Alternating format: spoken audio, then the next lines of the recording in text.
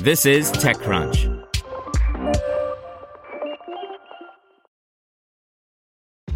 This episode is brought to you by ShipStation. You know, folks, I'm all about working smarter, not harder. Running a successful e-commerce business can be really convoluted, and honestly, you have enough going on, so I want to introduce you guys to ShipStation. I love using ShipStation because it makes it so much easier to automate all my shipping tasks, and I can manage all my orders in one simple dashboard. Work less and ship more with ShipStation, the innovative tool that helps turn your shipping challenges into opportunities for growth. Go to ShipStation.com and use code TechNews to sign up for your free 60-day trial. That's ShipStation.com, code TechNews. Welcome to TechCrunch Daily News, a roundup of the top tech news of the day. Brought to you by EPOS. Bad audio and back-to-back calls leaving you exhausted? Bad audio should not mean a bad day. Let EPOS help you find the right solution and learn more at eposaudio.com. That's eposaudio.com. Twitter prepares to hand out more blue checkmarks, YouTube suspends OANN, and Discord is raising a big funding round. This is your Daily Crunch. The big story is Twitter has announced that it will bring back verification. Twitter paused its blue checkmark verification system in 2017 as it faced controversy over who gets verified, specifically over the decision to verify the organizer of the infamous and deadly white supremacist rally in Charlottesville. Since then, Twitter has done occasional verifications for medical experts tweeting about COVID-19 and candidates running for public office, but it hasn't brought back the program in a systematic way. Now Twitter says it will relaunch verification in 2021 and that it's currently soliciting feedback on the policy.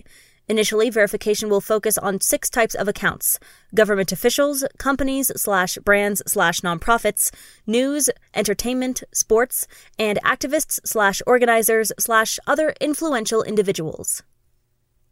In tech giants, YouTube has suspended and demonetized One American News Network over a COVID-19 video.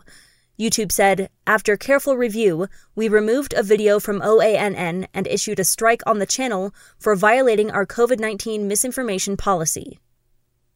Instagram businesses and creators may be getting a messenger-like FAQ feature. This new feature will allow people to start conversations with businesses or creators' accounts by tapping on a commonly asked question within a chat. Fortnite is adding a $12 monthly subscription bundle. The $11.99 monthly Fortnite crew fee entitles players to a full-season battle pass, 1,000 monthly bucks, and a crew pack featuring an exclusive outfit bundle. In startups, funding, and venture capital, Discord is close to closing a round that would value the company at up to $7 billion. The new funding comes just months after a $100 million investment that gave the company a $3.5 billion valuation. Deja, a new delivery startup from former Deliveroo employees, is closing in on a $20 million round led by Blossom. Few details are public about Deja, except that it will offer convenience and fresh food delivery using a dark convenience store mode. Marie Eklund is launching 2050, a new fund with radically ambitious long-term goals.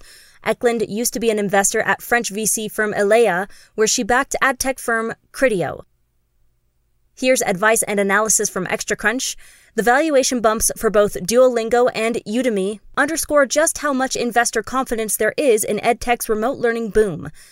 TechCrunch's Natasha Mascarenhas examines some lessons early-stage startups can learn from late-stage edtech. Zach Whitaker explores the latest roundup of cybersecurity-related news, including Apple and Facebook's privacy feud, Twitter's hiring of Mudge, and mysterious 0 days.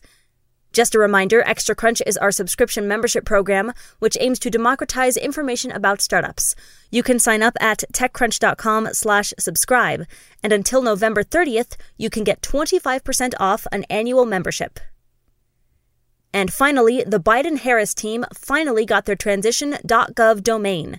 This comes after the General Services Administration gave the green light for the Biden-Harris team to transition from political campaign to government administration. That's all for today. For more from TechCrunch, go to techcrunch.com.